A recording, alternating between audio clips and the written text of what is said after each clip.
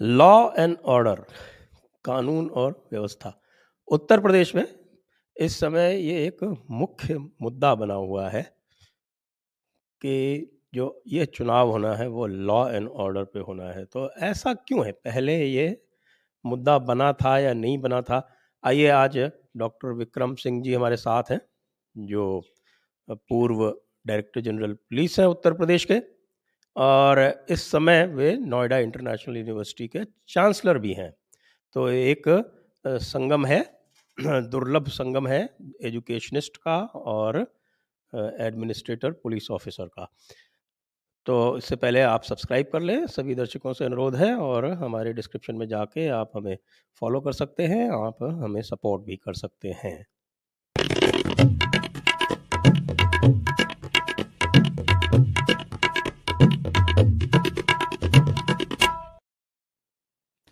नमस्ते सभी दर्शकों को, और नमस्कार सर विक्रम सिंह जी। नमस्कार। आपका स्वागत है जयपुर डायलॉग्स पर पहली बार। और आज का जो विषय है वो बिल्कुल सामयिक है। उत्तर प्रदेश के चुनाव सर पर है, और उत्तर प्रदेश में इस समय जो बात हो रही है कि वो लॉ एंड ऑर्डर की हो रही है। जब मैं पहले प्रोबेशन में गया और जब मेरा थाना अटैचमेंट हुआ, तो जो एसएचओ थे, सब इंस्पेक्टर थे, बहुत पुराने, उन्होंने कहा कि साहब एक चीज़ ध्यान रखना कि अगर लॉ संभाला तो ऑर्डर बिगड़ जाएगा, और अगर ऑर्डर संभाला तो लॉ को भूलना पड़ेगा। लेकिन हमको यही सिखाया गया है कि ऑर्डर पहले, लॉ बाद में। तो उत्तर प्रदेश में, जो मेरा भी मूल प्रदेश है, जब मैं 70 के दशक में पढ़ाई कर रहा था और उस समय मैंने देखा था, तो मैंने अपनी आंखों से देखा है कि मेरे क्लासरूम में वो गुंडे जो है वो चाकू लेके आ जाया करते थे। एक हमारे गवर्नमेंट इंटर कॉलेज बांदा में उस समय मैं पढ़ता था, तो वहाँ एक हमारे टीचर की वहीं हत्या हो गई, एग्जामिनेशन हॉल में ही हत्या हो गई। और इस तरह की चीज़ें उत्तर प्रदेश में बड़ी आम सी समझा जाया करती थी। मतलब मैं जब जीआईसी शाहजहांपुर में पढ़ता था, तो मेरे कुछ मित्र ऐसे थे जिनके साथ हम क्रिकेट खेलते थे, वो काफ़ी क्रिकेट खेलता था उस समय, वो जेब में चाकू लेके ही घूमा करते थे। तो उत्तर प्रदेश में एक अजीब सा मैं लगता है कि मतलब लॉलेसनेस जैसा माहौल जो है वो हम सदैव देखते थे। और आपने तो पूरा करियर उत्तर प्रदेश में पुलिस में निकाला है। तो जी, जी, जी। आपका इसका क्या आकलन है कि उत्तर प्रदेश में लॉ एंड ऑर्डर जो है वो पहले कैसे रहता था? उसके बाद फिर हम स्पेसिफिक बात करेंगे पिछली 3-4 सरकारों की। जी। संजय जी नमस्कार। आपकी बड़ी कृपा कि आपने इस प्रतिष्ठित मंच पे मुझे उपस्थित होने का अवसर दिया, इसके लिए आपको बहुत-बहुत धन्यवाद। और ये जान कर के मुझे बहुत-बहुत खुशी हुई कि आप उत्तर प्रदेश से संबंध रखते हैं, क्योंकि आपकी भाषा शैली से ये तो स्पष्ट था कि आप उत्तर प्रदेश के ही हैं। लेकिन आज चलिए, जिस चीज़ का मुझे पूरा पूर्वाभास था, आज आपने उसको स्पष्ट कर दिया। ये वाक़ई आपने कहा कि ये कोई यक्ष प्रश्न नहीं है, न ही कोई ये रॉकेट साइंस है। कानून व्यवस्था सबसे बड़ी चीज है। उत्तर प्रदेश के सबसे ईमानदार और देश के सबसे ईमानदार डीजीपी एनएस सक्सेना हुआ करते थे। उन्होंने, मुख्यमंत्री जी ने जब उनसे कहा कि आप, मैं चाहता हूं कि प्रदेश में अपराध बिल्कुल नियंत्रण में आ जाए, उनका 1 मिनट का काम है। मुख्यमंत्री जी, तब टेलीविजन नहीं होता था, चौधरी चरण सिंह साहब की गवर्नमेंट थी। आप जा करके रेडियो पे ये एक भाषण दे दें कि कल से सभी अपराध पंजीकृत किए जाएंगे, जो भी गुंडे मवाली बदमाश हैं उनके ऊपर न्यायोचित कार्रवाई की जाएगी। आप समझ सकते हैं कि क्या उत्तर रहा होगा, क्या वो भाषण हुआ होगा या नहीं हुआ होगा, ये आप स्वयं समझ सकते हैं। तो पहले कथनी जी। और करनी में बड़ा अंतर होता है।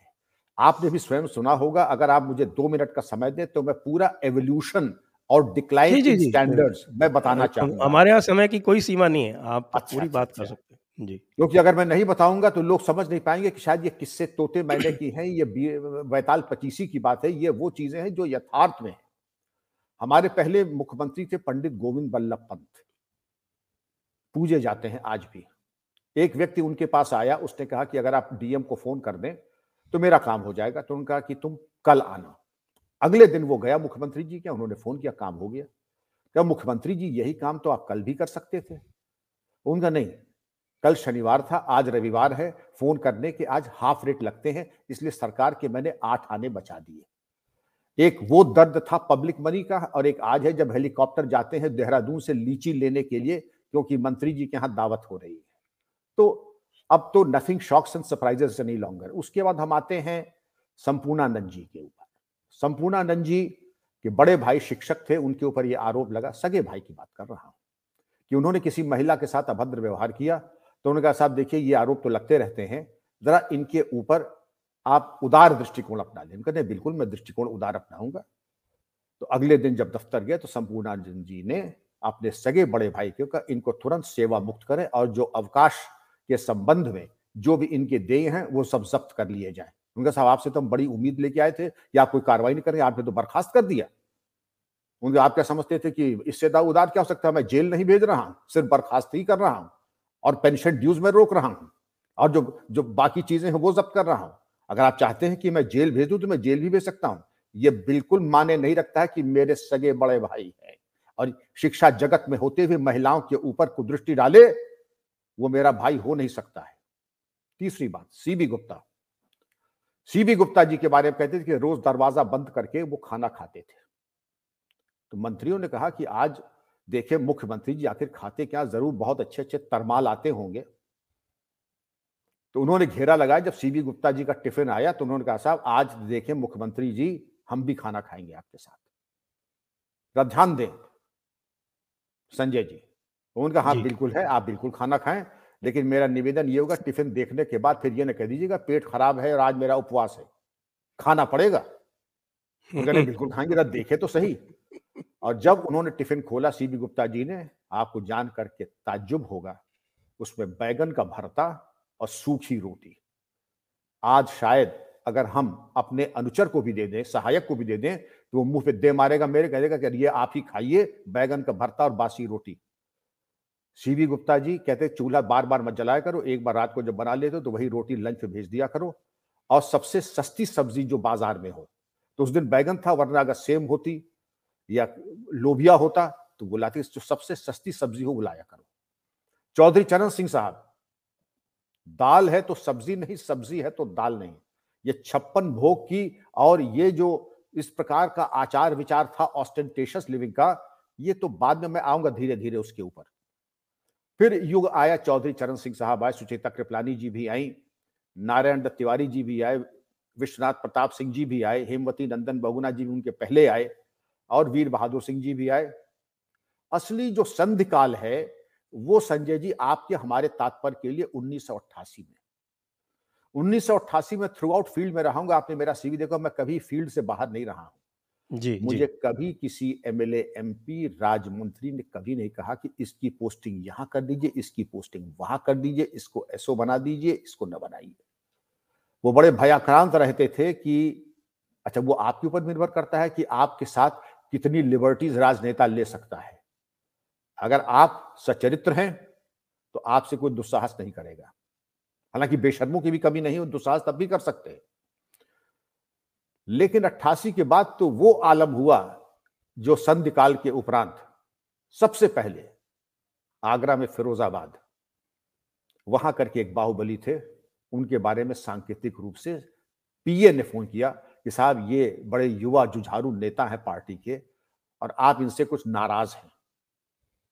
आप वहां डिस्ट्रिक्ट मजिस्ट्रेट अगर होते संजय जी तो आप क्या कहते, मेरी कोई व्यक्तिगत नाराजगी खुशी किसी से नहीं होती है, इनके कर्म निर्धारित करेंगे कि मैं इनसे नाराज रहूंगा या मैं इनकी तरफ देखूंगा।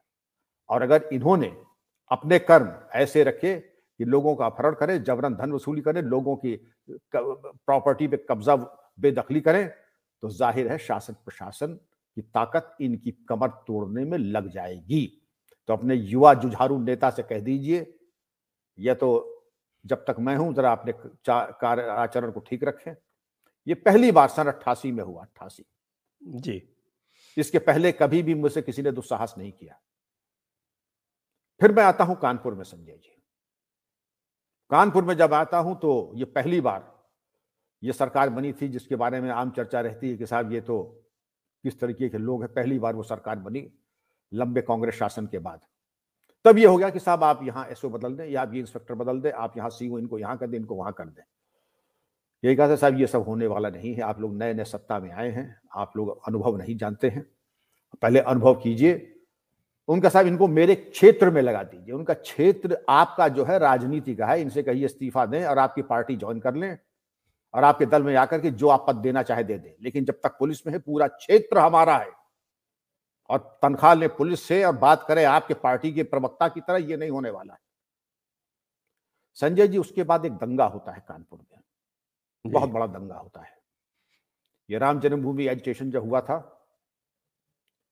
तो जिन 89 मंत्री वाला। जी, जी हाँ, जिन मंत्री जी का नाम खूब आता है, आप तो सब यूपी के, आपको मालूम होगा, आता है मुजफ्फर के दंगे में, इन्होंने राजनीतिक हस्तक्षेप और नाजायज दबाव डाला था, बस जिला बदल गया था, घटनाक्रम और मंत्री वही थे। उनका फोन आता है, वो कहते हैं आप तो हमारे लोगों के ऊपर बड़ा जुल्म कर रहे हैं। तब मोबाइल का जमाना था नहीं संजय जी। जी हाँ, जी हाँ। तो मैंने कहा समझ तो मैं गया था, मैं कहा पहले आप अपना परिचय दीजिए, आप कौन साहब बोल रहे हैं। उनका मैं फलाने बोल रहा हूं, आप नहीं पहचानते होंगे तो मैं वजीर हूं, मैं मिनिस्टर हूं। नमस्कार, क्या सेवा कर सकता हूं। आप हमारे लोगों पे बहुत जुल्म कर रहे हैं। घटनाक्रम संजय जी, तब शुरुआत आप समझ जाए, ताना बाना कैसे तार तार होता है। जी। हमारे पीएसी के ऊपर, हमारे पुलिस बल के ऊपर अगर ग्रेनेड से हमला होगा, मेरी गाड़ी पे अगर ग्रेनेड से हमला होगा, हमारे कर्मचारियों के ऊपर आक्रमण होगा, संजय जी आप अगर डिस्ट्रिक्ट मजिस्ट्रेट हूं, मैं अगर एसएसपी हूं, तो मुंह तोड़ जवाब अगर नहीं दिया तो हम अपने कर्तव्य से च्युत हैं। बिल्कुल, फिर बिल्कुल। हमने वो नहीं किया जिसकी हम आप तनख्वाह लेते हैं। बहरहाल वो कार्रवाई की गई, ऐसी कार्रवाई की गई जो कि मैं समझता हूं यूपी के नजीर में फायरिंग हुई और 11 दंगाई, मान के चलिए क्रिकेट टीम के दंगाई पूरी 11 के 11 मार दिए गए, जिसमें खुद मैंने राइफल 303 उठा करके मैं लेके चलता था। 5 की मैगजीन होती है, 5 मैंने ही मार के गिरा दिए। उसके बाद जहां जहां से बम हमारे ऊपर फेंके गए थे, ग्रेनेड फेंके गए थे, जहां जहां, वहां पर हमने मोर्चे और वॉच टावर बना दिए। क्या गलती की थी संजय जी मैंने आपसे तो कुछ चंदा मांगा नहीं था। हमने तो कहा नहीं कि हमारे अपने घर में पीएससी को रहने का मौका दें, हमारे कर्मचारियों को खाने की व्यवस्था करें, सारी व्यवस्था हमारी है। हमारे इलाके में पीएससी, जुमला सुने, हमारे जी। इलाके में। तो पहले तो ये स्पष्ट कर दे मंत्री जी, हमारे इलाके से आपका क्या मतलब। मैं जरा सुनना चाहूंगा, आपके इलाके से आपका क्या मतलब है। नहीं नहीं, वो मैं कह रहा था कि हम लोगों के इलाके में सामान्यतः पीएससी आती नहीं, क्या ये गलतफहमी निकाल दीजिए। पीएससी जिंदगी भर ड्रिल करती है, पीटी परेड करती, इसलिए कि जहां पे जरूरत पड़ती है। आपने दावतनामा अपनी हरकतों से दिया है पीएससी को और हमको, आपने दावतनामा दिया है अपनी हरकतों से। तो पीएससी तो रहेगी, तब तक रहेगी जब तक जरूरत होगी, और इलाका पूरे भारत का संविधान प्रदत्त है, ये आप निर्णय नहीं करेंगे पीएससी कहां रहेगी कहां नहीं रहेगी। कान खोल के सुन लीजिए मंत्री जी, और दोबारा फोन करने का कष्ट मत कीजिएगा। आपको जो भी बात करनी है होम सेक्रेटरी से कीजिए या हमारे डीजीपी से कीजिए। आप समझ सकते हैं कि मेरा क्या हुआ होगा। वो पोस्ट ढूंढो जहां पर एसएसपी कानपुर सबसे प्रतिष्ठित और पावरफुल पोस्ट फील्ड की मानी जाती थी, आज भी है, पुलिस कमिश्नर थे वहां पे। तो एक नई पोस्ट का सृजन हुआ, AIG training, SSP Kanpur to AIG training. ये आपको बता दिया गया कि अगर आप हमारी हुक्म उदूली करेंगे तो ठीक है। मैं तो ये भी कह रहा था कि आप मेरी पोस्टिंग वहां कीजिए जहां कोई जाना ना चाहे। आपने मेरा सीवी देखा होगा, ईश्वर की वो कृपा कि सारे अलंकरण 2-2 बार, 3-3 बार, 4-4 बार मिले।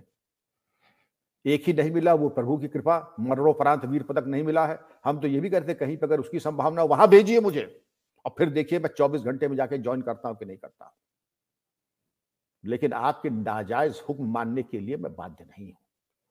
एक कहावत है Sanjay ji, though my head be bleeding it will be unbound. Right. आपके माता पिता ने, पूज्य माता पिता जो संस्कार आपको दिए, मुझे दिए हैं, उसलिए नहीं दिया है कि आपकी नाजायज बातों को मैं मानूं, नहीं मानूंगा। जी संजय जी, आप कुछ कह रहे थे। जी हाँ, तो ये तो आपने बड़ा अच्छा एक बैकग्राउंड ले कर दिया कि किस तरह से वो सारी चीज़ें जो है वो धीरे धीरे धीरे धीरे काफ़ी वो है। हालांकि यदि देखा जाए तो नारायण दत्त तिवारी जी को तो मैंने स्वयं देखा था संजय गांधी की चप्पलें उठा के चलते हुए सीतापुर में। उस समय हमारे पिताजी पोस्टेड थे, इरिगेशन डिपार्टमेंट में थे। तो वो कार्यक्रम आरंभ हो गए थे पहले से ही। और वीर बहादुर सिंह जी के बारे में आप जानते ही हैं। उन्होंने भी, उनके प्रति भी काफ़ी चार्जेस रहे हैं।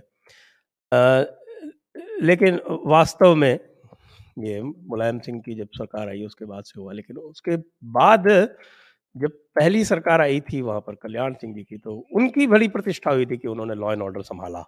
तो ऐसा क्या उन्होंने अंतर डाला था?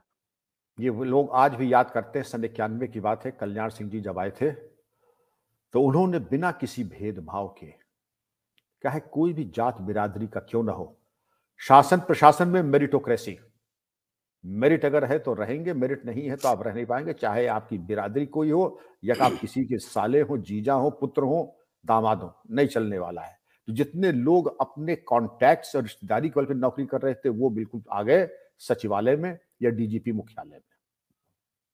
दूसरी चीज, माफिया की श्रेणी बना दी थी। आज भी मुझे याद है, कल्याण सिंह जी मीटिंग लेने बरेली में आए थे तो वहां के डीआईजी साहब ने यह कहा कि साहब हमारे क्षेत्र में कोई भी माफिया नहीं जो फरिश्ते उनका। वाह वाह वाह डीआईजी साहब, आपने आज कल्याण सिंह का भरपूर मार्गदर्शन किया कि आपके जोन में एक भी माफिया नहीं है। तुरंत तब आईजी इंटेलिजेंस, आईजी सीआईडी, ये तुरंत इसकी जांच करें कितने यहां पर माफिया हैं और शाम तक रिपोर्ट दें। और अगर एक भी माफिया निकल के आता है तो डीआईजी साहब आपकी खैरियत नहीं है, इसका मतलब आप माफिया से मिले हुए हैं, इसका मतलब आप माफिया के टुकड़े, मतलब इतना का जो मैं कह नहीं सकता। ऐसी दहशत थी उनकी, ऐसी दहशत थी कि अगर कोई माफिया का साथ रखना चाहता था रख नहीं सकता था।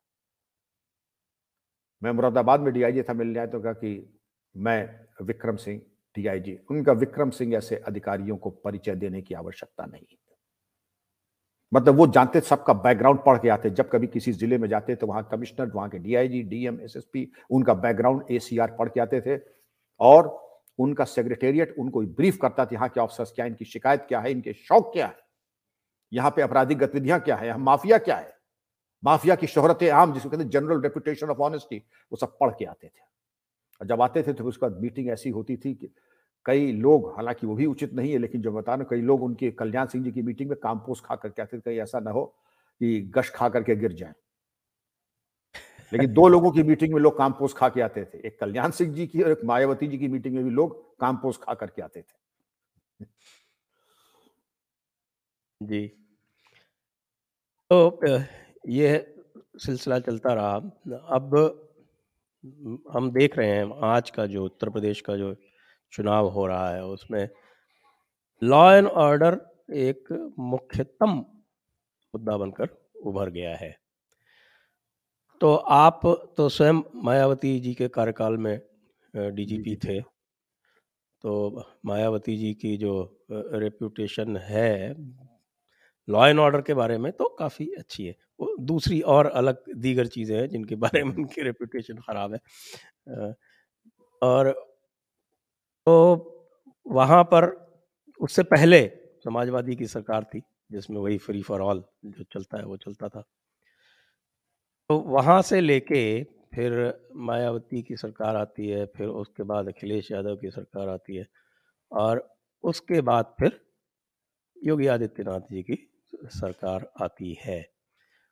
और आप थोड़ा-सा हमें इसका बैकग्राउंड दें कि क्या स्थितियाँ बन गई थीं जिसके चलते हुए योगी आदित्यनाथ जी का जो पूरा का पूरा रिकॉर्ड है वो इतना आलोकित हो गया कि लोग उनकी उपमा जो है वो पूरे देश में देते हैं। क्यों ना दें, क्यों ना दें। Sanjay ji, Rome was not built in a day but it was demolished in about 10 years in Uttar Pradesh.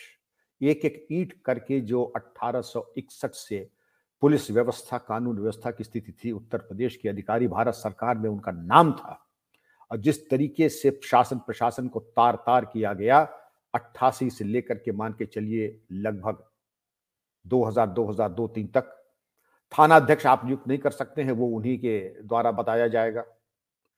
बल्कि तत्कालीन एक मुख्यमंत्री थे, आप समझ रहे होंगे, वो यही कहते हैं कि देखिए कप्तान साहब, डीआईजी साहब, कमिश्नर साहब, ये आपका काम केवल फोटो का फ्रेम देना हमें है। फोटो कौन सी लगेगी इसका निर्णय मैं करूंगा, आप नहीं करेंगे। समझ रहे हैं? तो थाना अध्यक्ष कौन होगा, एसडीएम कौन होगा, सीओ कौन होगा, इसका निर्णय मैं करूंगा। ये फैसला आप नहीं करेंगे। तो जब सब आप ही कर रहे हैं तो फिर आप ही कैरेक्टर रोल ही लिखिए और आप ही जिम्मेदारी भी लीजिए। आखिर क्या कारण था कि 2000 तक और आज कभी किसी ने नहीं कहा इंस्पेक्टर कोतवाली कौन होगा, इंस्पेक्टर बाबूपुरवा कौन होगा, इंस्पेक्टर हजरतगंज कौन होगा, सीओ रुड़की कौन होगा। ये तो निर्णय अगर एसएसपी के पास नहीं तो एसएसपी फिर वही है कि बिना कपड़ों का बादशाह।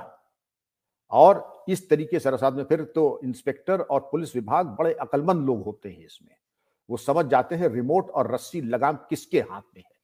तो जिसके हाथ में लगाम उसको सलाम।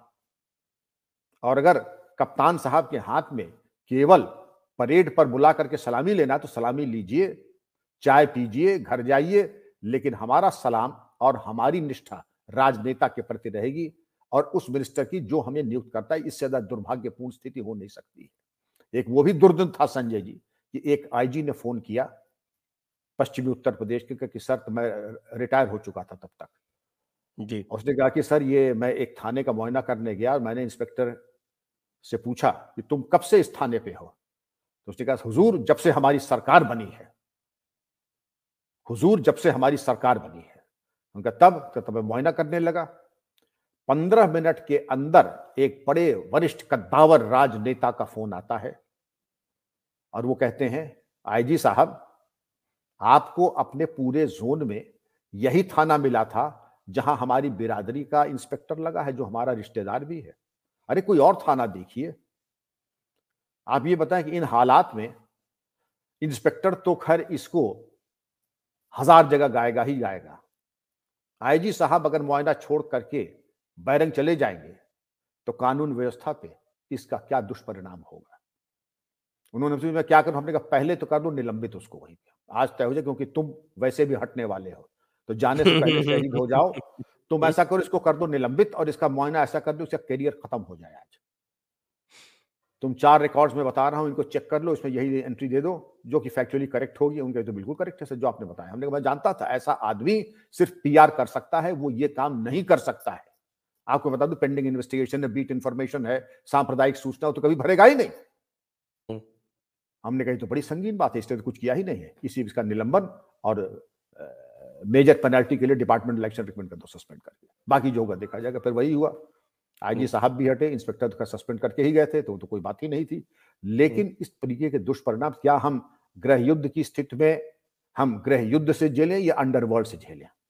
अच्छा जितना भी अंडरवर्ल्ड है वो आपका पार्टी का कार्य करता है, जितना अंडरवर्ल्ड है वो आपका खास है, वो आपका बहुत सगा है जिसके ऊपर हाथ डालें कि इस मोहल्ले में सब पुलिस नहीं जाएगी, इनके खिलाफ एफआईआर नहीं होगी, इनकी आगे की कुर्की नहीं होगी। तो क्या शासन प्रशासन केवल हमारे आपके लिए बना है? क्या शासन प्रशासन और सख्ती एफआईआर सीआरपीसी हमारे आपके लिए बना है? ये तो सबके लिए बना है। अब आते हैं मायावती जी के कार्यकाल में, उनको आयरन लेडी कहा जाता था। मैं तो सीआईएसएफ में था, उन्होंने कहा तुमको यूपी चलना है। हमने कहा मैं बड़े आराम से यहाँ हूं, ज्यादा सेवा काल नहीं बचा है, मैं चाहता हूं, लेकिन मैं एक वचन चाहता हूं। अगर आप चाहती हैं कि मैं चलूं तो एक वचन चाहता हूं, और वो एक वचन है कि मेरे पोस्टिंग ट्रांसफर्स में कोई हस्तक्षेप नहीं करेगा। एक चीज, और पुलिस का निर्णय अंतिम निर्णय है, और कोई भी पार्टी का व्यक्ति लाभान्वित पुलिस विभाग से नहीं होगा। बाकी क्या होता है मुझे मैं नहीं कह सकता, लेकिन पुलिस विभाग से कोई राजनेता उपकृत और लाभान्वित नहीं होगा। ये अगर हमारी शर्त मान लें तो ठीक है, वरना अगर सामान्य डीजी की तरह मैं जाता हूं तो मैं फेल हो जाऊंगा। तो मैं फेल होने के लिए मुंह पे काली पोतने के लिए नहीं जाऊंगा। बड़ी बात नहीं कर रहा हूं संजय जी, अगर आप उठा के देख ले जो कार्रवाई, जो एनकाउंटर, ददुआ ठोकिया और जिस तरीके की कार्रवाई हुई थी। अब मैं अपने मुंह से अपनी बात करना ये मेरे उसूल में नहीं, आप खुद आगे देख लेंगे कि न वह पहली हुई है न उस आज तक हुई है। लेकिन वो एक कमिटमेंट था, एक सीएम का एक कमिटमेंट था सीएम का, तो वो तो निभ गया। लेकिन उसके बाद और आज योगी जी का देखें, योगी जी के पहले क्या क्या तांडव हिंसा के हुए।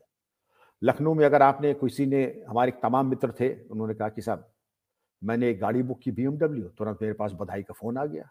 उनके भाई साहब बहुत बहुत बधाई आपको, आपने बीएमडब्ल्यू खरीदी है। हमने कहा बड़ी कृपा, आप हैं कौन साहब? उनका अरे मैं आपका कुछ नहीं, छोटा भाई हूँ। हमने कहा कि कुछ प्रसाद हमें मिल गया। उनका क्या प्रसाद, आइए लड्डू खा जाइए। उनके लड्डू तो जी मैं खिलाऊंगा आपको, ऐसा कर दे कि 50 लाख रुपए तैयार रखिएगा, मेरा आदमी जा रहा है, उसको दे दीजिएगा। और ये एक केस नहीं है, ये दसियों केस ऐसे थे जबरन धन वसूलने के। गाड़ी खरीदी तो, लड़की का बढ़िया रिश्ता किया तो, बड़ी प्रॉपर्टी खरीदी तो, बड़ी प्रॉपर्टी बेची तो, रजिस्ट्री कार्यालय में आदमी बैठे रहते थे, कोई बड़ा सौदा हो 2 करोड़ से ऊपर का, पता लगा तो खरीदने बेचने वाले का ले आओ। BMW मर्सिडीज के शोरूम में आदमी पता लगा कौन खरीद रहा है, बताओ। लड़की हजरतगंज चौराहे पे, आप तो लखनऊ गए, बॉनेट पे खुलेआम विस्की की बोतल, 4 गिलास, और लौंडे लपाड़ी वहां बैठ करके जो है दारू पी रहे हैं और कमेंट्स पास कर रहे हैं बच्चियों के ऊपर। इस तरीके की जो गुंडागर्दी जो आप फिल्मों में देखते थे, वो मूर्ति रूप आपको दिखाई पड़ती थी। आदमी इतना त्राही त्राही करता था, और लड़कियों के कपड़े छीन, वो दुपट्टे छीन लेना, एब्डक्शन कर लेना। लड़कियों ने स्कूल जाना बंद कर दिया इनके भय और आतंक से। छेड़खानी बिल्कुल एपिडेमिक प्रोपोर्शंस पे।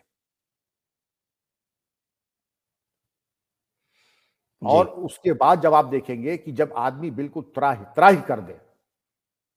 मुझे संजय जी अपने कार्यकाल की बात जो थोड़ी बहुत याद है, क्योंकि महिला मुख्यमंत्री, दूसरा ये हमको मौका दिया था, फ्री हैंड मिला था। अब वो कुछ बातें मैं कहूंगा अपरिमार्जित, असंयत और इलीगल भी हो सकती हैं, और हैं, लेकिन मुझे कहने में कोई गुरेज नहीं कि ये मैंने किया। मुझे जिंदगी का कोई शौक नहीं है, आज तक मुझे नहीं मालूम विस्की का स्वाद कैसा होता है, पान सुपारी सिगरेट कुछ नहीं। मुझे एक ही शौक है, क्रिमिनल को कैसे मैं नेस्तनाबूद कर दूं, मिट्टी में मिला दूं। मेरे पूरा जिंदगी का ध्येय फोकस यही रहता था, आज भी यही है। कोई मदद मांगता है तो मैं पूरी मदद करता हूं। छेड़खानी का मैं जितने भी टीवी चैनल्स होते थे, जितने भी अखबार होते थे, 50 आदमियों का स्टाफ देखता थे, कहां छेड़खानी हुई, कहां पुलिस ने की कोई शिकायत आई, या कहां बच्चों के साथ। हमने कहा बस इनकी वो दुर्गत करो कि इनकी जो सेवा हो, उस सेवा की चर्चा और हड्डी की चरबराहट इनके माँ बाप को सुनाई पड़नी चाहिए, दोबारा ये दुस्साहस न करें। आप मान के चलिए 6 महीने के बाद भाई जब खुद जब डीजी देखेगा, चीफ सेक्रेटरी देखेगा, कमिश्नर डीआईजी देखेगा, तो कहां से होगा। लेकिन वही अगर हम अनदेखा करेंगे कि जितने छेड़खानी करने वाले हमारे युवा हृदय सम्राट होंगे, जितने जबरन धन वसूल करने वाले हमारे पार्टी के जुझारू कार्यकर्ता होंगे, तो हम किस पे एक्शन लेंगे। हम एक्शन लेंगे ही नहीं। जब एक्शन नहीं लेंगे तो उनका दुस्साहस बढ़ेगा, दुस्साहस बढ़ेगा तो जो हिंसा का तांडव, छेड़खानी, जबरन धन वसूली, जमीनों पे कब्जे, जमीनों पे कब्जों का ये आलम था कि एक पैरेलल इंडस्ट्री चल गई थी संजय जी। क्या जी। रजिस्ट्री के ऐसे फेक कागज बनने लगे थे जो असली से भी अच्छे। कलर्ड 3D प्रिंटिंग से रजिस्ट्रार कार्यालय में 10,000 दे करके रजिस्ट्री की नकल निकाल ली, 3D कलर प्रिंटिंग से निकाल लिया। मान लीजिए आपकी एक जमीन है, आपने वो मालूम भी नहीं, और मैंने संजय दीक्षित बन करके उसको राम सिंह को बेच दिया, आपको पता भी नहीं लगा है। जब आपको कभी 5 साल बाद बेचने के बाद, तो ऑलरेडी बिकी हुई है, ये तो ऑलरेडी चुकी है। और कोई छोटे मोटे केसेस नहीं होते थे, जो प्राइम प्रॉपर्टीज होती थी उनमें। और दूसरा खेल ये होता था, आपने नाम सुना होगा, मुख्तार अंसारी है, अतीक अहमद है, ये हाँ सब हाँ हाँ, बाहुबली। बड़े डॉन्स हैं ये तो हाँ, ये तो सारे। बड़े डॉन हैं। तो ये तो इनका ये था कि कोई बड़ी प्रॉपर्टी दिख जाए 10 करोड़ की, उनका साहब आप ठीक है, हम भी आपके बच्चे हैं, थोड़ा सा 2 रोटी हम भी कमा लेंगे, तो ऐसा करते हैं कि हम 51 लाख नजराना भेज रहे, किस बात का। उनका नहीं, बस वो आपके चरणों में सेवा के लिए। पहले बात तो पूरी शिष्टाचार से बिल्कुल शहद से घुली हुई, और उसके बाद कह देंगे लेकिन ये किस लिए। उनका साहब वो जमीन के ऊपर बेटा नर्सिंग होम बनाना चाहता। मैं रियल लाइफ बता रहा हूं आपको, रियल लाइफ। जी जी। प्रयागराज में मेन चौराहे के ऊपर, मेडिकल कॉलेज के चौराहे के पास, उनका 51 लाख। उनका साहब जमीन तो वैसे 10 करोड़ की है। उनका 10 करोड़ को तुम तो तब लोगे जब जिंदा रहोगे, ऊपर चले जाओगे तो ना ये 51 लाख मिलेगा ना 10 करोड़ मिलेगा। अब चुन लो, शाम तक बता दो 51 जा रहा, साइन कर देना कागजों पे। और ये एक केस नहीं, जहां कहिए जिस जिले का मैं बता दूं आपको। इनका जो गैंग और नेक्सस था वो सारों और इसी तरह से फैला था। जेल के अंदर जब पुलिस अफसर मुख्तार अंसारी के लिए मछली का पौंड, वजह से ताजी मछली खा सके निकाल करके, डीएम जाके बैडमिंटन खेलेगा और इस तरीके की हरकतें होंगी, इसका मतलब कि तुम्हें वो माता चपिता कहना बाकी है, कि बाकी सब कर्म तो हो ही गए। ऐसा नतमस्तक हुए मुख्तार अंसारी और अतीक अहमद के। और आपको मालूम होगा संजय जी कि मुख्तार अंसारी, शहाबुद्दीन बिहार, अतीक अहमद, ये सब आईएसआई के एजेंट्स हैं, और ये सब जो हैं एंटी नेशनल एक्टिविटीज में भी रहे हैं। रॉकी डिम्पी जो मुख्तार अंसारी गैंग थे पंजाब के, कैसे चले गए पंजाब में? एक फिक्टिशियस केस लगा करके कि अपने बचने के रास्ते बचाने के लिए, और इसमें सबको मैं शामिल मानता हूं। क्या मजबूरी थी कांग्रेस गवर्नमेंट की मुख्तार अंसारी को वहां ले जाए? और बिल्कुल लागी ना ही छूटे रामा, जाने मत दो, जैसे प्राण अटका हुआ मुख्तार अंसारी के अंदर, ये अगर यूपी गया। तो चाचा जी भी तो है ना उनके हाँ पैरवी के क्यों लिए। ना हो, हाँ हाँ क्यों ना हो, वो तो चाचा जी भी है, तमाम लोग हैं, एक दो लोग थोड़े ही हैं। ये तो जो बाहुबलियों का परिवार होता है वो गैंग के सक्रिय सदस्य होते हैं सब, और एक थोड़े ही है इनका तो पूरा। अगर आप गहराई में जाएं, हमारे डिप्टी एसपी शैलेंद्र प्रताप सिंह ने इस्तीफा दे दिया, क्योंकि जो इनके गैंग के ऊपर कार्रवाई की तो एलएमजी की बरामदगी हुई, तो इनके ऊपर प्रेशर ये पड़ा कि इसको एलएमजी को हटा दो, पोटा हटा दो, पोटा चार्जेस ड्रॉप कर दो। अब नहीं करेंगे। इसको इतना प्रताड़ित किया कि शैलेंद्र प्रताप सिंह ऐसा ईमानदार डिप्टी एसपी, कभी यूट्यूब पे जाइए, रो रहा है वो। तो आपने तो एक तरीके से बिल्कुल सरेंडर कर दिया बाहुबलियों के सामने। योगी जी का आगमन किसी इंद्रधनुष के आगमन से कम नहीं है। जी जी जी जी, प्लीज कंटिन्यू। जी। अब योगी जी के आगे जैसे वैसे कहते हैं ना कि बिल्कुल आदमी बिल्कुल जलती हुई भूमि पर चल रहा, पैर रखा नहीं जा रहा, पैर में छाले पड़े हुए हैं। एकदम से एक व्यक्ति आता है जो कहता है जीरो टॉलरेंस, जहां मिल जाए ठोक दो। लोग कहते हैं साहब ये भाषा सीएम की है। ये भाषा हर उस व्यवहारिक आदमी की है, हर उस समर्पित व्यक्ति की है जो कहता कि तुमने अपना तांडव कर लिया, तुम ठोके ही जाओगे, और संदेश ये गाड़ी तुम्हारी पलटेगी ही पलटेगी। जब तीसरा नेत्र खुलता है तो फिर भाषा शैली, शब्द ज्ञान और व्याकरण नहीं चलता है। और शब्द ज्ञान व्याकरण छोड़ दीजिए, action speak louder than words. और उसके ऊपर अगर एक संदेश दे दिया कि या तो जेल के अंदर या प्रदेश से बाहर या फिर अन्यत्र, होशियार को इशारा काफी है। तो ये जब जनता जैसे कातर दृष्टि देख रही थी कि कोई बचाने वाला आएगा, योगी जी का आगमन उसी अवतरण की तरीके से है कि जो बिल्कुल आदमी त्रस्त, पीड़ित, शोषित, और वहां पर दिखाई पड़ जाती है एक उम्मीद की किरण। आप ये बता दें कि आरोप तो बहुत लगे कि साहब ने ठोक दियो कह दिया, ठोक दो कह दिया।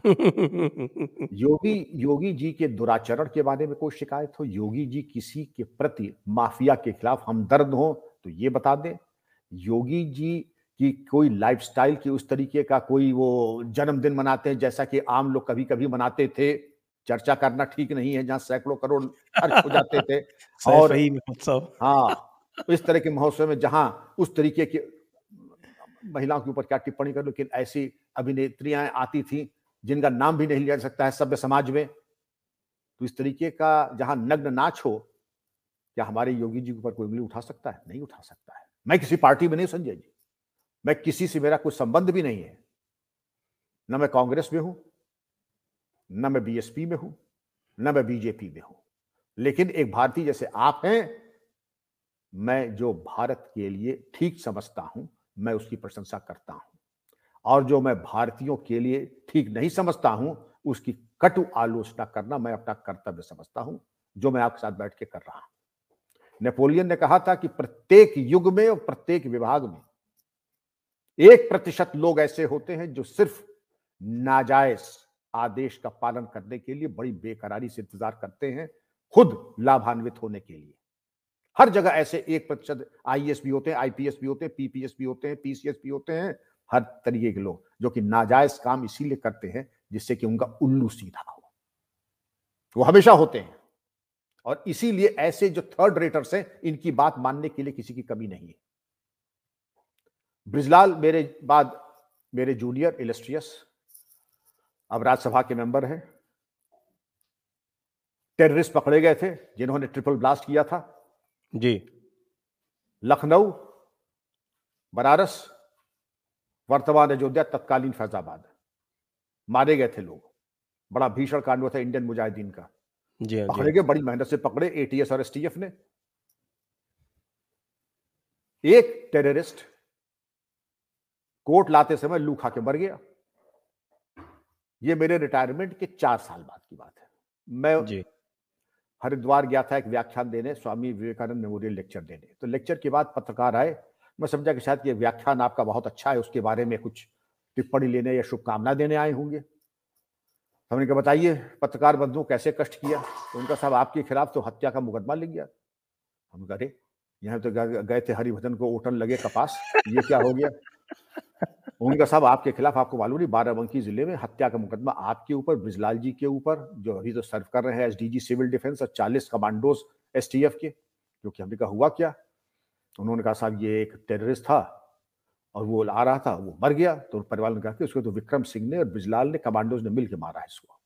हमने कहा भाई एक बराक ओबामा है, वो अमेरिका में, वो वॉशिंगटन से बटन दबाते हैं तो आदमी सोमालिया में मर जाता है। एक मैं हूं यहाँ हरिद्वार में बटन दबाता हूं तो बाराबंकी में आदमी मर जाता है 600 किलोमीटर दूर। खैर चलिए इसको तो मैं देखता हूं। खैर खालिद मुजाहिद उग्रवादी था, है और रहेगा। मामला खुद हम लोगों ने लड़े। एडवोकेट की मैं क्या कहूं, जनता का खूब सहयोग समर्थन मिला। किसी एडवोकेट ने हमसे एक पैसा फीस नहीं ली हम लोगों से। उन्होंने बहुत एक और है रिहाई मंच करके, सीए में भी वो जेल गए थे साहब, क्योंकि बहुत उन्होंने खुराफात की। रोज आंदोलन जीपीओ लखनऊ के पास कि गिरफ्तारी करो गिरफ्तारी करो। खैर मार ठोक के भगा दिए गए। लेकिन आप ये देखिए इनका सपोर्ट सिस्टम पीछे से, पहले मुकदमा लिखाओ, फिर जी। गिरफ्तारी के लिए आंदोलन प्रदर्शन करो, फिर उसमें जैसे आपने बाटला हाउस में देखा होगा, शाहीन बाग में नक्शा बना के देखा, देखो यहाँ हड्डी में चोट, बड़े बड़े आ गए थे मौलाना लोग, देखो यहाँ हड्डी में चोट है, इस पे जरूर डंडे की चोट पड़ी होगी या सिलबट्टे से मारा होगा, और ये देखो यहाँ पर जो है इसमें ब्रूज है। अरे कौन सा ब्रूज का, तो लू खा के मर गया। लेकिन जो आपके सामने झूठ का पुलिंदा जनता के सामने परोसा गया। बहरहाल मामले आपको जान के खुशी होगी संजय जी की हाईकोर्ट ने कहा कि आप इनके मुकदमे ही क्यों वापस कर रहे हैं, आप इनको पद्म विभूषण दीजिए। ये दोषी है निर्दोष इसका फैसला हम करेंगे, आप नहीं करेंगे। इनके मुकदमे भी सरकार वापस ले रही थी। इसके बारे में मैंने नहीं कहा, मेरे छोटे भाई हैं ब्रिजलाल, उन्होंने कहा इसका केवल एक संदेश देने का पर्पस था कि तुम लोगों ने हमारे प्यारे आतंकवादियों की तरफ देखने की हिम्मत कैसे की। तुमको अब हम मजा सिखाते हैं, तुम्हारे ऊपर हत्या का मुकदमा लिख करके तुम्हारे ऊपर कार्रवाई करते हैं। ब्रिजलाल का ये बयान है, यूट्यूब में जो देखना चाहें देख सकते हैं। जी। इन परिस्थितियों में ये बता दें कौन एसटीएफ, कौन पुलिस अधिकारी, कौन प्रशासनिक अधिकारी इनकी तरफ आंख उठा के देखेगा, इनके मोहल्ले में जाएगा, इनके खिलाफ एफआईआर लिखेगा। वही जो मैंने आपको सांकेतिक रूप में प्रोग्राम के शुरू में बताया था संजय जी, संदेश बिल्कुल साफ था कि मरते दम तक आपका पीछा किया जाएगा और आपके किए हुए पापों का हिसाब लिया जाएगा कि आपने दुस्साहस कैसे किया इनको गिरफ्तार करके। हम तो इनके मुकदमे वापस ले रहे थे, इनको मुआवजा दे रहे थे, राहत राशि दे रहे थे, और आप इनके खिलाफ मुकदमे करने के दुस्साहस करते हैं। जब ये संदेश जाएगा संजय जी, कौन सी कानून और कौन सी व्यवस्था, कानून व्यवस्था गई, इसको कहते हैं आपकी चूल्हे में। भाषा में चूल्हे भाड़ में। अब राजनीतिक स्वार्थ सिद्धि जहां हो, केवल उसकी बात कीजिए। जी। एक और उत्तर प्रदेश में जो है वो बहुत सदैव से ही रहा है, बल्कि मेरे पास तो एक पुस्तक है, वो राइट्स एंड रॉन्ग्स करके एक पुस्तक है, उसमें इतिहास दिया हुआ है पूरा। और सबसे पुराने जो दंगे होते थे वो उत्तर प्रदेश से ही होते थे, और उत्तर प्रदेश ही पाकिस्तान का जो पूरा का पूरा निर्माण हुआ है वो सब उत्तर प्रदेश से हुआ। ये अलग बात है कि उत्तर प्रदेश वाले, पाकिस्तान के निर्माण करने वाले सब यहीं रह गए, और कुछ दिनों के बाद वो कांग्रेस में शामिल हो गए, और उसके बाद फिर उन्होंने वही कार्यक्रम उसी प्रकार से और उसी नैरेटिव से फिर से आरंभ कर दिया। और मैंने तो जब मैं पढ़ता था, मैं तो निकल गया 77 में, तभी मैं देखता था कि इस तरह की बातें होती थी। ज़्यादा जो घटनाएं हुई वो फिर 80s इत्यादि में जो हुई। तो आपको लगता है कि योगी जी ने उस नैरेटिव को भी ध्वस्त किया है? आज की राजनीति की अगर 3 टांग आप देखें संजय जी, पहला है तुष्टीकरण, दूसरा है भ्रष्टाचार, और तीसरा है भाई भतीजावाद। इसमें सबसे महत्वपूर्ण है तुष्टीकरण। अभी तो वो कम्युनल वायलेंस बिल नहीं पास हो पाया। अगर कहीं भगवान न करे वो काला दिन भी देखना पड़ता देश को कि कम्युनल वायलेंस बिल हो जाता, तो आप और हम सेकंड रेट सिटीजन हो जाते संजय जी। और जो एक अवधारणा बन जाती है, इनके मोहल्ले में दबिश, इनके ऊपर एफआईआर, इनकी नियुक्तियों में प्राथमिकता, ये सब तमाम चीजें संजय जी ऐसी हैं जिसके ऊपर बहुत ही ज्यादा, जिसने कहना चाहिए कि समाज को, विभाग को पूरी तरीके से दो फाड़ में बांट दिया है। जो तुष्टीकरण की बात है, हम तो समझते थे कानून सबके लिए बराबर है और होना भी चाहिए। कानून सबके लिए अगर बराबर नहीं है तो मैं समझता हूं जिन लोगों ने बराबरी का दर्जा खत्म किया कानून का, application and uniform application of rule of law, वो बहुत बड़े दोषी हैं और गुनहगार हैं। जिन लोगों ने तुष्टीकरण किया है, कि मामले वापस लिए हैं ऐसे अपराधियों के, जिनको महिमा मंडित किया है, ऐसे अपराधियों को टिकट दिया है, ऐसे अपराधियों को मंत्रिपरिषद में स्थान दिया है, ऐसे अपराधियों की बातों को लेकर के नियुक्ति और स्थानांतरण किए हैं, ऐसे अपराधियों की बातों को लेकर के जिसको शाश्वत सत्य माना है, तो आप जिसको कहते हैं अनुशासन, अनुमाने लघु छोटा और शासन, वो बिल्कुल छोटा बौना रूप ले लेता है, गौड़ हो जाता है। तो जो विराट रूप होना चाहिए शासन प्रशासन का, वो खत्म हो जाता है। जब तक यूनिफॉर्मिटी नहीं रहेगी, एक आंख से सबको नहीं देखा जाएगा, uniform application of rule of law नहीं होगा, तो तुष्टीकरण की राजनीति। अब योगी जी के जो वक्तव्य है मैं रिपीट नहीं करूंगा, लेकिन योगी जी का वक्तव्य बिल्कुल स्पष्ट है, निर्भीक। और यहां पर सबको चयन कर, जो कानून मानने वाले हैं वो एक तरफ और कानून न मानने वाले वो एक तरफ। इसमें क्या गलत कहा योगी जी? जी, तो उसमें क्या गलत? अब ये तो कहिएगा मेरी टोपी मुझे बैठे, आपने क्या कहा? अरे भाई, उन्होंने कहा 80% जो कानून मानने वाले हैं और 20 जो कानून मानने वाले नहीं है। अब ये आपको टोपी फिट बैठ गई, जिसको कहते हैं Shakespeare language the cap fits me. हर टोपी आपको फिट बैठ जाती है ऐसी क्यों? योगी जी ने तो आह्वान ये किया है संजय जी कि 80% कानून मानने वाले हैं और जो शेष कानून, जो कानून न मानने वाले हैं, उनके ऊपर बिल्कुल ही निर्ममता के साथ कानूनी कार्रवाई की जाएगी। कहीं योगी जी ने यह नहीं कहा गैर कानूनी कार्रवाई की जाएगी, जुल्म किया जाएगा, ज्यादती की जाएगी। तो क्या यह भी न कहें मुख्यमंत्री सबसे बड़े प्रदेश का, वो प्रदेश अगर किसी एक मुल्क होता तो विश्व का 5वां सबसे बड़ा मुल्क होता, तो खुली छूट दे दें जैसे पहले थी कि चलो तांडव करो हिंसा का, लूट सको तो लूट लो, अंतकाल पछताओगे जब प्राण जाएंगे छूट। वो योगी जी ने छूट नहीं दी, वो सुख इनको नहीं दिया। वो आज आप याद करें कि 1991 में जो कल्याण सिंह जी का यो भय और आक्रमण था अंडरवर्ल्ड पे, वही भय और आतंक आज भी है योगी जी का। और निश्चित रूप से जो उत्तर प्रदेश की जनता है उसको ये दिखता है, बिल्कुल स्पष्ट, न केवल दिखता है, उनको इसकी अनुभूति होती है, वो इसको अनुभव करते हैं। जी, और जहाँ तक योगी जी का प्रश्न है, तो योगी जी को तो स्वयं हत्या करने में कोई कसर नहीं छोड़ी थी। आप आप बिल्कुल लोग सही जान कह रहे रहे हैं हैं। वो आजमगढ़ के आजमगढ़ उनके वाला। दौरे में, जी। आजमगढ़ के उनके दौरे में, आजमगढ़ के दौरे के दौरान जब उनकी गाड़ी के आगे बस जला के लगा दिया था, उनके काफिले के पीछे बस में आग लगा के जला दिया था, तब मैं पुलिस महानिदेशक था और वीके गर्ग एसपी आजमगढ़ थे।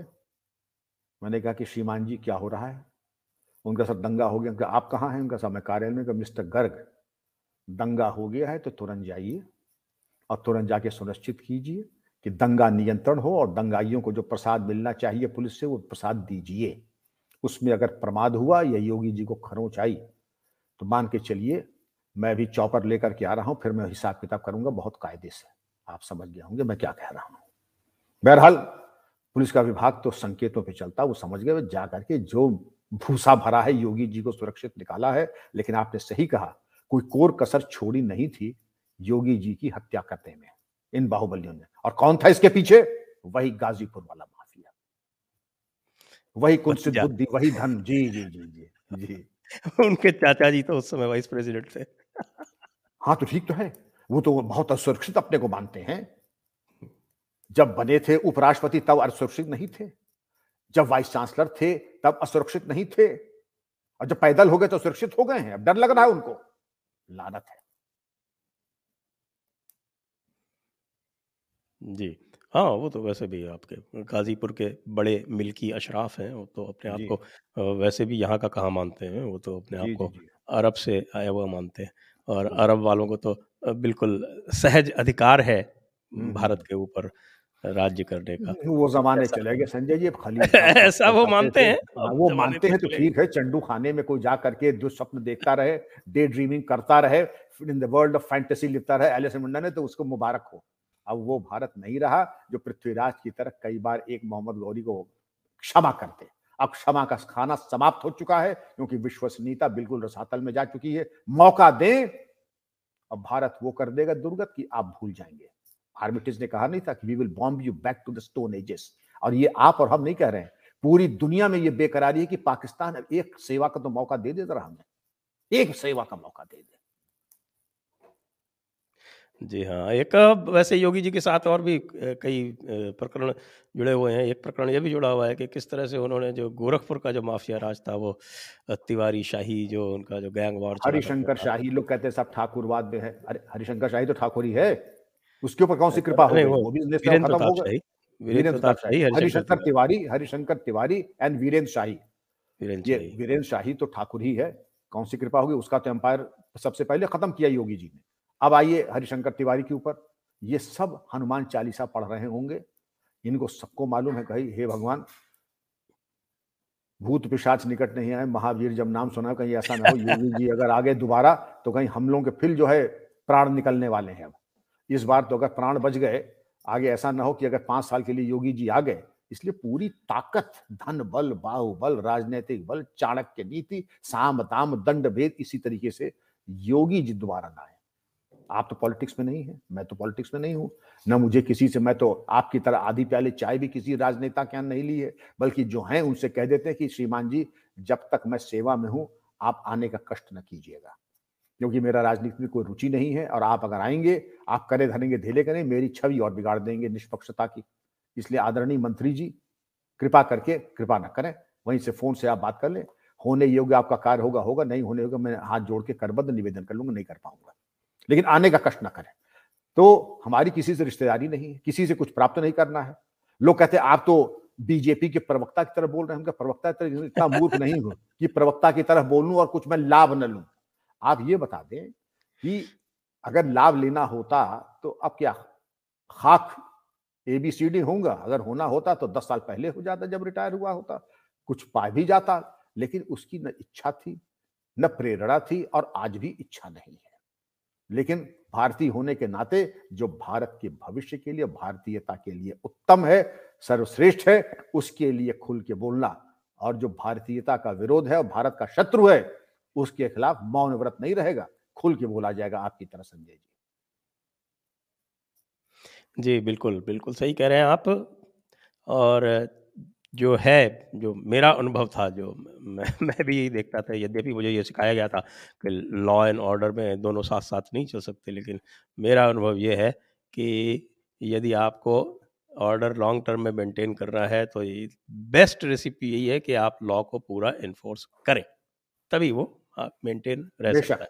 बेशक, और ये हम देख रहे हैं कि ये योगी जी ने करके पूरी तरीके दिखाया से है, किया, पूरी बल्कि उनसे निष्ठा के कई साथ। और जो स्टेट्स हैं, उन्हीं की पार्टी के जो स्टेट्स हैं, वो प्रेरणा ले सकते हैं, जो कई बार घबरा जाते हैं, पीछे हट जाते हैं, और ऑर्डर मेंटेन करने के लिए लॉ को कॉम्प्रोमाइज़ कर लेते हैं। जहाँ भी ये होता है, वहाँ समस्या बढ़ती ही है, कम नहीं होती है। जी। आपने सही कहा, एक होती है भाव भंगिमा, एक होती है कि शब्द ब्रह्म, ये भी तो नाद ब्रह्म है, ये भी तो एक ब्रह्म का स्वरूप है। आपके शब्दों में अगर गांडीव की टंकार नहीं है तो बात पहुंच के असर नहीं करेगी। लोगों ने बड़ी आश्चर्य की कि ठोक दो, इसमें क्या चीज है, क्या गाली है? जो जिस भाषा को समझ पाता है, उस भाषा में बोलना बहुत जरूरी है। आप और हम क्वींस इंग्लिश भी बोल सकते हैं, भोजपुरी भी बोल सकते हैं। आपके चूंकि 6 लाख से ऊपर व्यूअर्स हैं, अगर हम लोग जिस भाषा शैली में बोले तो लोग कहते थे कि कान में गंगा जल डाल के सुनना पड़ेगा, तुम्हारी भाषा ऐसी है। ये तो जैसा होंगे देवता वैसा होगा पूजन, बिल्कुल। जैसा होगा देवता वैसा होगा पूजन। ये तो देवता चयन कर ले कि उसको क्या चाहिए, और वो वही सेवा उसकी वैसी ही कर दी जाएगी। तो योगी जी हुँ, ने जो एक दिशा निर्देश और एक मानक स्थापित किया है, बल्कि अन्य प्रदेशों में भी जो उन्हीं के राजनीतिक दल के अन्य मुख्यमंत्री हैं, उनको बड़ी लंबी यात्रा करनी पड़ेगी, क्योंकि योगी जी का जो चरित्र है, योगी जी किसी भी मामले में, चाहे वित्तीय मामला हो, चारित्रिक मामला हो, कठोर परिश्रम हो, उसमें कोई उनका मुकाबला नहीं कर सकता। जैसे हमारे आपके इंटेग्रिटी के नंबर होते हैं, पैसा न लेना ये बहुत छोटा भाग है, दुराचारी भी ना हो, बौद्धिक रूप से भी सत्यनिष्ठ हो। सचरित का मतलब ये चौधरी चरण सिंह साहब से किसी ने कहा कि साहब ये बड़े अच्छे एमएलए हैं, इनको मिनिस्टर बना दीजिए। तो चौधरी साहब ने कहा लेकिन इसकी तो कई औरतों से बड़े संबंध हैं। उनका साहब उससे राजकीय कार्य में क्या अंतर पड़ता है? उनका वाह साहब वाह। जो अपनी पत्नी का ना हुआ वो देश और समाज का क्या होगा? ये समस्त गुण हमारे योगी जी में हैं। किसी चरित्र के किसी आयाम को ले लीजिए, 100 में 200 नंबर आप योगी जी को देंगे। चाहे वो व्यक्तिगत आचरण हो, चाहे सत्यनिष्ठा हो, चाहे वित्तीय अनुशासन हो, कठोर परिश्रम हो, कहीं पर भी तो। और आपने देखा होगा, राजनेता ऐसे बड़े कम मिलते हैं जिनसे सीखा जाए। राजनेता ऐसे होते हैं कि मन में यही आता है कि कहां से कहां फंस गया करके। बड़े कम राजनेता ऐसे होंगे, और मैं तो चूंकि उम्र में बड़ा हूं, मैंने ऐसे देखे हैं जिनसे मैं बहुत कुछ सीखा। मैंने योगी जी से बहुत कुछ सीखा। वाकई श्रेष्ठ और पूजनीय व्यक्तित्व है, और मैं चाहता हूं कि योगी जी के योगी मॉडल पूरे देश में लागू होना चाहिए। संजय जी, बिल्कुल, निश्चित, निश्चित। और अब क्योंकि समय हो चला है, तो अब हम दर्शकों के कुछ प्रश्न ले